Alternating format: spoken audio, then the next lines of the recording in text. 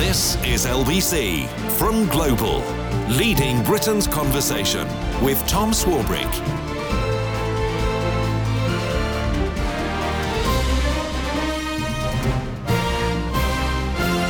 Evening to you, just gone midnight on Friday the 21st of... Don't know why I'm talking like this. Friday the 21st of January 2022. That's a bit hard and fast for this time of night, wasn't it? A bit too much pace and energy. Shall I start again? The times they are a-changing. The fourth industrial revolution is upon us. The pace of change faster than at any time in the last few hundred years. AI, robotics, quantum computing are about to take your job, manage your health, and possibly drive your car. Tony Blair said yesterday that governments across the world, but specifically here, lack a plan to deal with the consequences of this revolution, whether in healthcare or in clean energy. Tonight, we are live with a futurist, someone who sees the future and how best to make the most of it. If you want to get ahead of the curve, if you want to be so far ahead of the curve that it disappears, this is the session. Rohit Talwar is the chief executive of Fast Future, a company which looks at the development and future of technology and artificial intelligence. Wonderful to have you on the programme. Thank you for joining us, Rohit. My pleasure. Thank you for having me. Tell us, first of all, what is a futurist? So our job is to help people think about the forces, the ideas, the developments that could shape the future and the ways in which they could combine into different scenarios.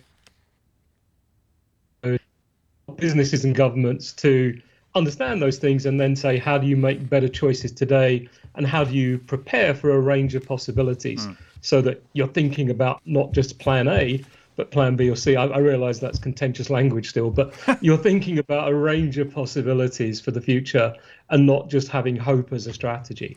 So I don't know whether you caught sight of what Tony Blair had to say a few hours ago this morning. Through advances in medical science, the use of data, making systems properly interoperable and AI, we can transform in healthcare the patient experience. There is a suggestion that the NHS, if it used some of the technology well through advances in medical science, the use of data, Lord Darzai has estimated that the NHS could save £12.5 billion a year by use of AI in eliminating routine and administrative tasks alone. So those are the kinds of changes that, if they can be brought in to managing big organisations like the NHS, could save money, time, and make it better for the patients. Absolutely. There are all sorts of benefits that AI can bring to healthcare. I think the internal administrative costs are minuscule compared to better treatment, better understanding of what causes diseases, people's behaviours and prescription behaviour, and starting to really manage those. I think we could save tens of billions if we got it right with there. And AI can help. It's not some magic tool. We're starting to get into the realms of it being science fantasy and science fiction. At its core, it's about taking very large volumes of data from past cases, interpreting that, and then, in a sense, the system predicting what would happen in any particular case based on the past. So we can do a number of things with AI that start to transform our experience, whether it's in education, healthcare, road transport. The biggest challenge is getting a line to work, to be honest. And then working out the impacts. Now, listen, we're going to work on your line because it's not particularly good, and we've got a bit of a problem on it, which means you've got a delay. But what I'm keen to get more of an understanding of is the things that are actually happening, the changes that are actually that have actually happened, but are still yet to be implemented in a variety of different circumstances. The NHS being one of them, cars being another. I'll give you an example. So our car is currently being serviced, and so I've got one of those loan cars that they give you, and there is, to me now, a question about who really is in charge of this vehicle, because not only can it set its own speed and judge the distance between me and the car in front to speed up or speed down, it's got this thing where if I slightly stray too close to the one side of the lane or the other, the steering wheel will be controlled, taken out of my control, and I'll be steered back into the lane. So we're now in a position of trying to work out who is actually in charge of this vehicle. So Rohit, we've got a better line to you. If you could you run us through the three areas where this technological advance is going to be seen very quickly and and in a way that is going to be very revolutionary? I think the first is in the way government services get run. We'll see more and more government decision making being done by AI, more and more departments using AI, whether it's issuing licenses, issuing permits, all sorts of processes, benefits and things. So that means that whole area of financial services. No, this isn't going to work either. Go ahead. So the person at the end of the line at the DVLA or the HMRC who's trying to deal with your tax complaint or worry about your driving license, then they're not going to be there anymore if it is the fact that... And so that is going to be one of the problems that inevitably happens as a result of this technological advance, that the jobs that are there now are not going to be there in the next 5 years. And you see actually a lot of politicians, I think Rory Stewart talked about this quite a lot, the fact that if the jobs are going because of technology, how are those jobs replaced and how are people trained in order to do jobs that are otherwise taken over by AI? Rohit. Yeah. Well, there's a massive challenge there, and I think governments around the world are struggling with this in terms of what are those jobs of the future, because we're going to be automating more and more. So one view is we have autonomous vehicles, we'll create a whole new industry of repairing autonomous vehicles. But actually the technology, the software in the car will repair itself. And there's a very good chance that not very long after we introduce autonomous vehicles, there'll be a robot in the back of the car that will come out and do any kind of repairs we need to. About the only part of the auto repair industry that will survive is the panel beating side after you have crashes. And once you've got all autonomous roads on the cars on the road, we won't even have crashes, or we're unlikely to.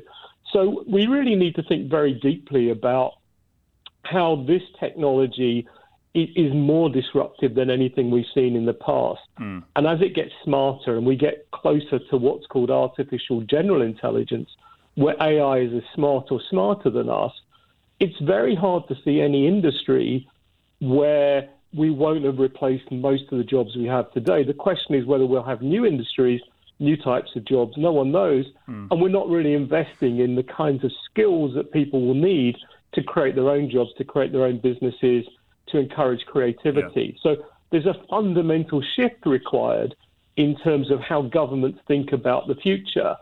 And right now, obviously, there are so many crises surrounding not just our government in the UK, but worldwide. It's very hard to get anyone to do any kind of long-term thinking about this. Can you explain then, what is artificial general intelligence as opposed to artificial intelligence? And realistically, what is the earliest point at which we're going to get to the stage of artificial general intelligence? So what we have today, people call artificial narrow intelligence, where we've got something that's super smart in one domain. So it might be doing mortgage processing applications. It might be diagnosing cancer patients. There's a whole range of these things going on now. You've got about 20 different AI apps in your phone. So predictive text, all those things are very good artificial narrow intelligence. The ultimate goal of the AI community is to create what's called artificial general intelligence, where the AI is as smart as humans in pretty much every domain. And because it continues to learn, it would very quickly become smarter than us, and you'd get to what's called artificial superintelligence. And that's really an interesting conundrum. In the AI community, there's a massive range of views. Some people say you'll never get it. No. Others say we'll have it within 5 years. The consensus seems to be about 20 to 40 years when it truly is as smart as us. But within 5 years, we will be using tech that is smarter than 80% of us, 80% of the time. My smartphone is already smarter than me in most of the things it does. Yeah, but there's I just interested in this notion of what smart means, because my calculator on my phone is a lot smarter than me at working out calculations, much quicker than me at working out calculations, but I'm much smarter than it at doing practically anything else at all. So aren't we talking about the difference between being smart and being intelligent? Very kind of interesting debate point there. But this is about saying in any situation, when you take all of the signals, so when we see as we're walking down the street, we see a whole bunch of information things. We make choices about which windows to stop in, what we're going to buy for our lunch or whatever. We're constantly making choices, and you can call that intelligence, you can call that being smart. Once AI kicks in, as it's as smart as us, it will not only be looking in the windows for us, but it will be recognizing that one of our friends is down the road. It will be picking out the best deals, finding where the food is that we most like to eat. It will be checking the calorie count on that food to make sure it's healthy for us. It will be checking if you're a diabetic that there's nothing there that would damage your health. It's going to be doing stuff that we couldn't possibly do with the volume of information we'd have to take in. But what's interesting to me is that, the algorithms now that work on Facebook or Amazon or eBay tell me about the things that I might like based on my previous purchases, in the same way that the artificial intelligence to come might be able to tell me what food I'm going to enjoy at this restaurant, which might give me the nutrients that I need in order to feel better that day. But why is it all geared around me? It feels very closed in and very boxed and very narcissistic. Is there a way in which the intelligence works that shows me a world that I wouldn't otherwise think about or contemplate? Well, you're absolutely right. Most of the conversation about AI is about the impact on the person. And partly that's so that people can understand it better. And partly it's to try and wake up governments, businesses, and everyone involved to understand what a deep human impact it could have. Some of the biggest things that we could do, though, if we get AI right, would be to solve some of our biggest challenges. So how do we truly manage climate change across the planet? So we don't just have people saying they're buying carbon offsets, but actually if we look around the world, there's no one absorbing the carbon that the offset that we're buying. So how do we manage that better? Things like managing the global food supply chain. We know that something like 1 to 2 billion people in the world go hungry. We also know that 40% of the fresh food in the world is wasted.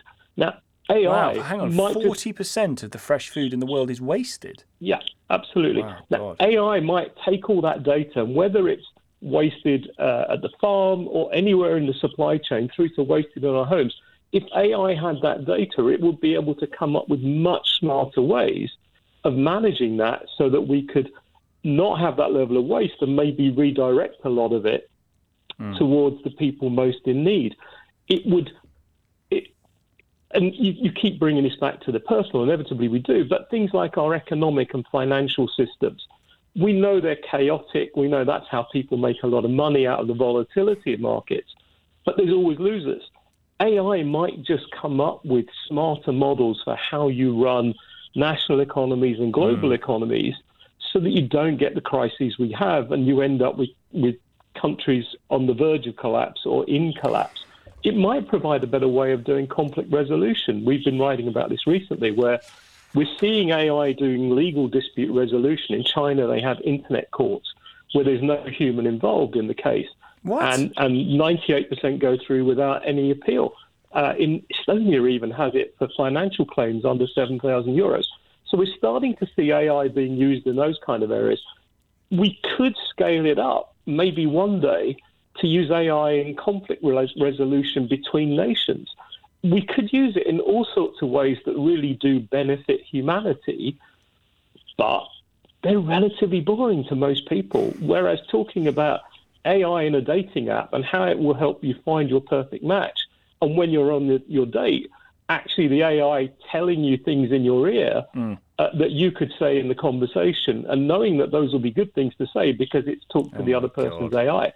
That's the sort of stuff that people get interested in and either hate the idea or love the idea, but it perks up their attention. Right, it's totally fascinating. I want to ask you more about internet courts in just a moment because I find that astonishing. 0345 6060 973 is the number for the session. Well, it's the number for the station. 84850 to text. You can tweet at LBC. The whole point of this is that you get involved. So this isn't a podcast interview where you just sit back and listen. If you want to make a point, if you want to jump in, if you want to ask a question, now's your chance. This is LBC with Tom Swarbrick. Call 0345 6060 973. Tweet at LBC. Text 84850. I sometimes think that all these discussions about artificial intelligence, artificial superintelligence, quantum computing, it's all like, woo, it sounds exciting and sparkly and spangly, but it always feels like it's somewhere over there, like it's not quite here yet. We're sort of waiting for it to happen. But what Rohit has just told us about internet courts in China and other things, I'm very keen to try and impress upon people that it is here right now. And managing how we use it is absolutely critical to its and our success. Rohit Talwar is Chief Executive of Fast Future. It's a company that looks at the development and future of technology and artificial intelligence. He's with us tonight on the session. More of you, we'll do some texts and tweets. Cold Logic Spock's involved again, which is good to see. Meantime, Graham's in Staines. Graham. Hi, how are you? Thanks. Very interesting conversation. It's very interesting.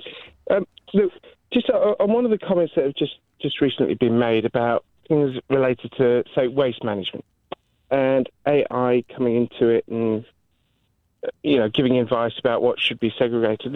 The issue is it's actually down to the producer to segregate their waste properly.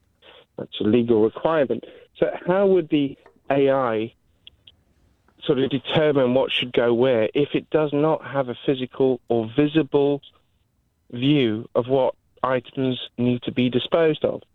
It's really great having AI, but there needs to be a level where it's down to the individual choice, ultimately. I mean, what are we trying to get to? The point where AI decides everything for us and puts everything into its individual silo so we have no choice? Right. Or, sorry. Just No, it's a good point. It's a good point. Right, fire away. So, really good point. And I think we have to separate a couple of things. One is what the technology is capable of doing, and the technologists want to be set free to do things and come up with grand ideas. And then there's what we as society want and how we want to apply the technology and how we want the technology applied to us. And as you said before, Tom, if we don't understand it, if we don't understand how fast it's moving, if we don't understand its potential, then we're constantly going to be shocked and we're constantly going to be behind the game. So if you take the issue with food waste, if we can have good tracking throughout the food supply chain, we can see where food gets wasted, exactly where, whether it's at the farm, whether it's in the shipper, whether it's in the warehouses en route, all those things. We start to better understand where the loss happens. And then you can start to say, well, okay, how do you manage that better? So AI crunching literally millions of data points would start to tell us and would start to find the patterns and compare really efficient food chains with really bad ones and start to give us insights and ideas. There are so many data points and so many food supply chains that humans just can't do that. But when you bring AI to bear, it could do that for us. And so we can see where there's value. In terms of waste sorting, it's already happening. You've already got cameras looking at the waste coming through and being able to identify all the different types of waste, and then robotic arms picking out paper from tin cans or whatever. And again, it's doing stuff at a speed and an efficiency and an accuracy that we just can't do with humans. So there are many, many applications where you can use it. Now, the question is, do we want to do that? Or do we still want humans in the loop doing those jobs? Well, Graham, I wonder if that speaks to your point about it is still ultimately down to humans, whether it's a sort of hardware point about who picks out the stuff, or actually more concerningly, the software point about how these things are programmed and what their aims are. If we get to the point, Rohit, where the algorithm can understand for itself and, in that sense, learn, will humans be able to control that degree of learning, where that learning ends? I don't think so, because it's a bit of a black box. We don't really know what's going on inside these algorithms yet. They're working away. We've created it and just set it off, and it whirs away in the background. We could do, but that would require us to put almost a legal requirement on the developers to say every time something happens inside this big neural network, inside the AI box, we want to know what's happened and we want to be able to record everything. which would be millions of lines of code, and you would need AI to read that and tell you what happened. There's no way a human could look at all that and work out even the simplest thing of how it came up with that mortgage decision. But we can just test it on thousands of past cases. And if it comes up with the same answer, then we believe that it's right. And so we're coming up with not just technological choices, we're coming up with social, economic choices. And we're not ready for them because we don't understand it enough. If you look at somewhere like Singapore, there's a massive push to get the citizens understanding a whole range of technologies. The Finnish government has created a 6-module online training program that's accessible for free for all Finnish citizens to teach them about AI, because what they don't want is fact-free debate. They don't want people talking about it without knowing what they're talking about. And the only way you can have an informed discussion is if you learn something about it.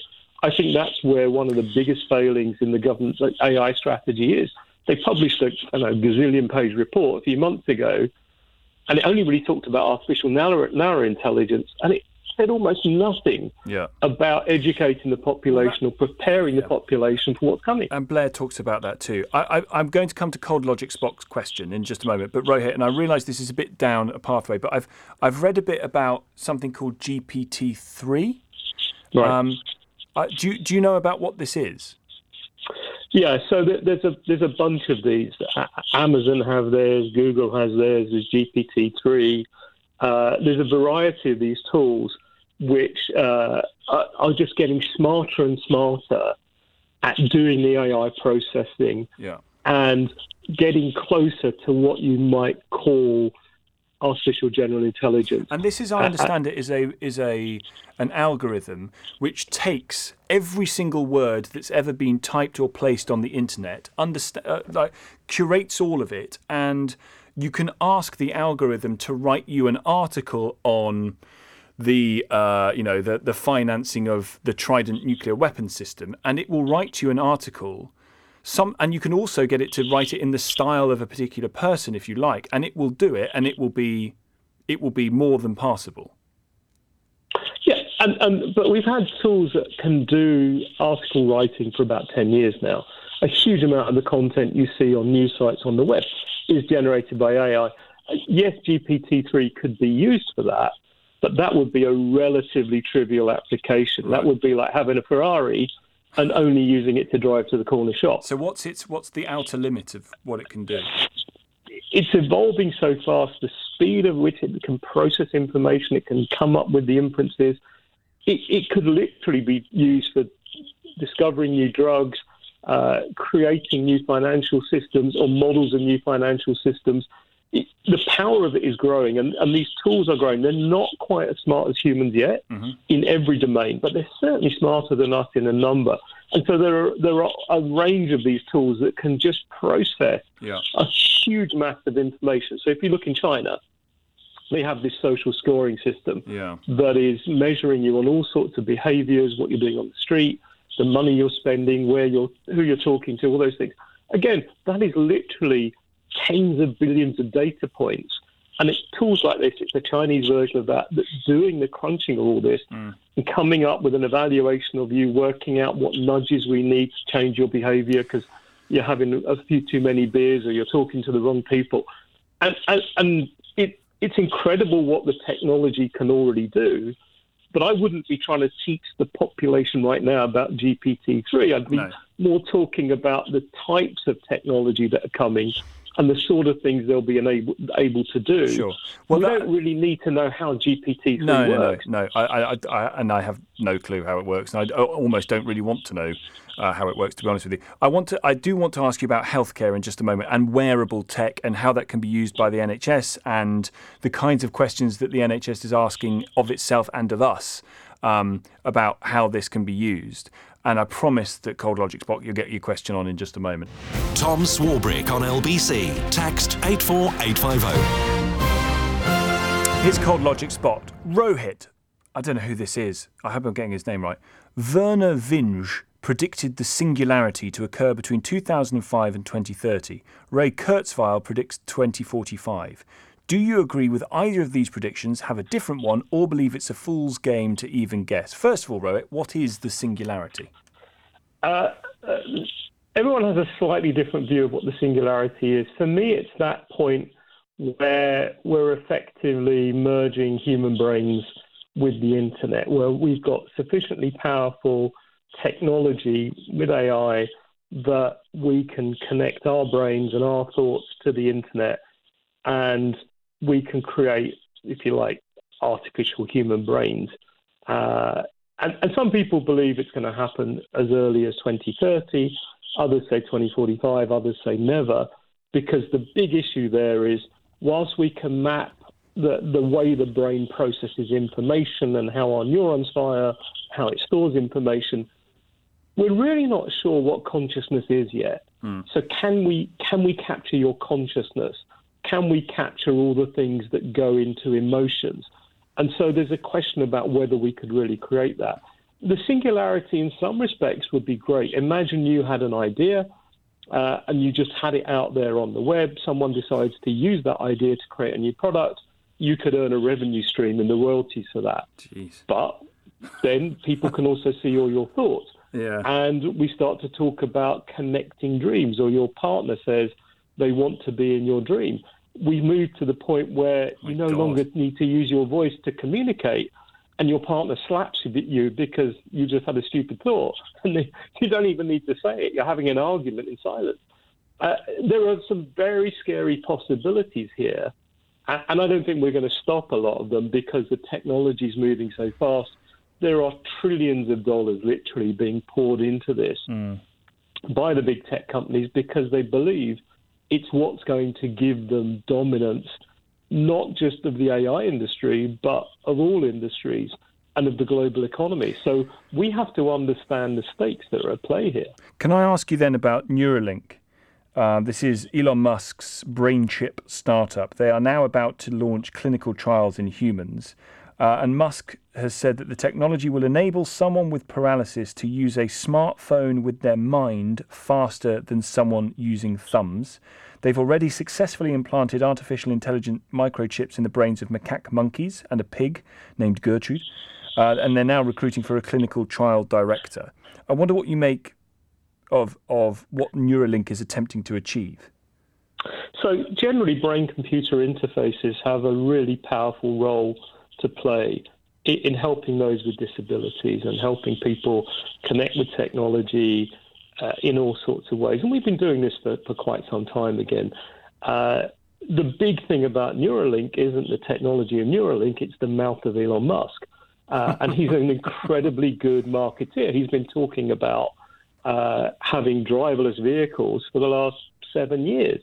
The technology still isn't there in a Tesla. So what Neuralink are doing is great, but they're still, I would say, at the toy end of this technology. We're seeing much smarter stuff already being developed that allows people to communicate with devices, to use just the movements of their eyeballs to control devices, thought control, all sorts of things. And that will be great if it's used in a way to support people, and even so that we can start to maybe speed up the way in which you do your typing, if you like. You enter information. What's interesting is when it comes the other way, when we start to be able to upload information to your brain. So now that's proper Matrix stuff. That's like when Neo gets plugged in and learns jiu-jitsu and karate in 3 seconds. Well, once we understand the pattern of how your brain forms a picture, or how your brain forms an idea that you then communicate to the wheelchair or whatever, then we've understood what that information pattern looks like in your brain. So there's no reason why we can't theoretically at some point be able to upload similar sorts of patterns. So yes, it's Matrix-like, but then all the stuff we've been talking about for the last 30 minutes is in a sense Matrix-like. And again, we have to understand this, that this is no longer science fantasy. There are people working on this. Again, there are billions of dollars going into brain uploading. And an awful lot of barking mad billionaires who want this. They want to upload their brain to the internet so it lives on in perpetuity. IBM have a model of Bobby Kennedy in software, and you can converse with it, and it can give you ideas, and it can give you feedback on things that Bobby Kennedy never talked about, because it's tapping into the ideas Bobby Kennedy had and the way he looked at problems. So we're in a really interesting space, and again, I'll keep coming back to education as being the core here, because unless we understand, we'll poo-poo these things, we'll pretend it's never going to happen to us, we'll laugh at it, which is a great defense mechanism, but then we'll be very frightened when it comes. And the big thing is, when we have that job shock, which we will have, I think, we won't be prepared. We won't be investing enough in the new industries. We won't be investing enough in helping people create their own businesses. And we won't have invested enough in people's understanding to deal with this. And we won't have put in place a guaranteed basic income scheme to support people while they're retraining. So we know these things. We know these things are coming, and we're just not prepared. I was listening to a podcast with Musk, actually, where he said that alongside the massive technology changes that are either here or about to happen, you would need universal basic income, because work would be largely voluntary. You know, if people really liked doing what they were doing, they could carry on doing it. But for everyone else, they're going to have some form of income, because everything, large areas of the economy will disappear because they'll be done by computers. Quickly from Richard here. Tom, fascinating discussion. A question for your guest. Isn't the most likely scenario going to be augmented intelligence rather than AI systems taking over human intelligence? Isn't the more likely scenario going to be machine-human collaboration? So this was a term that was kind of invented by a lot of the consultants and technology companies a couple of years ago, when they realized that pitching to the world that AI could replace all these people and save money wasn't really a good pitch. I have yet to see a business case for companies doing AI or governments doing AI or applying it that talks about the augmentation benefits.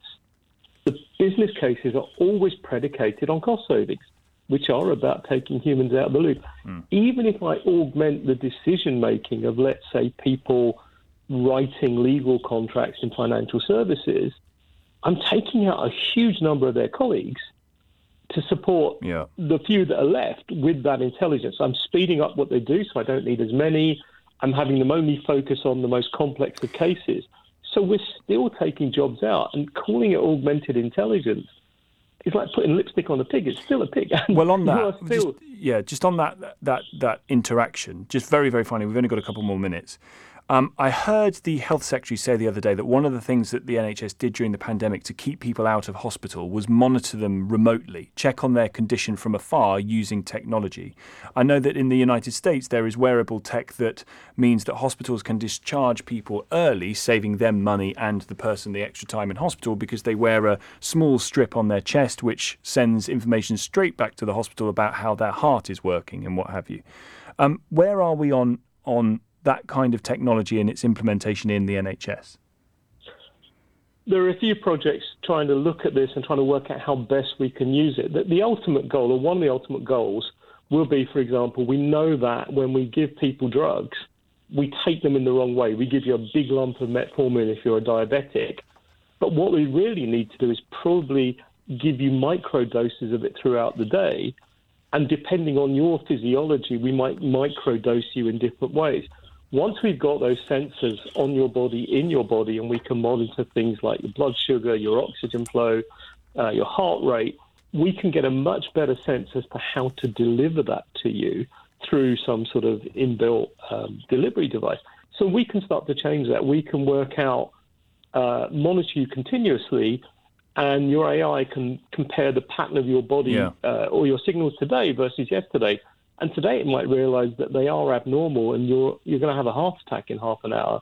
And before it's even told you, it will have called the ambulance and alerted the hospital, and then gently kind of advise you that this is the situation. Which shifts healthcare from being about treating the problem when it happens to anticipating what the problem's going to be and stops it.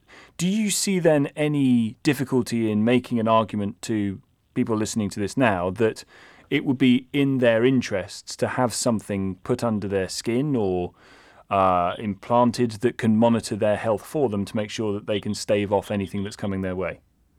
Well, we're already seeing some of those things, like in the insurance industry. If people use certain monitoring devices, they can have better insurance or more benefits. The same in their cars if they have the trackers and things.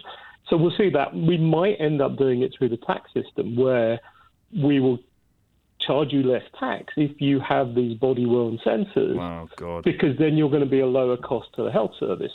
So we might incentivize you to do it in that kind of way. Others would say, well, that's penalizing people for not doing it. But we're in a very kind of complex and nuanced world right now. And we need the big conversation. We need conversations like this with a much broader group of society, with politicians who are willing to invest the time in understanding what this is because of the seismic potential impact. Great to speak to you. Rohit, thank you so much for your time this evening. Chief Executive of Fast Future, a company which looks at the development and future of technology and artificial intelligence. Thank you so much for joining us tonight.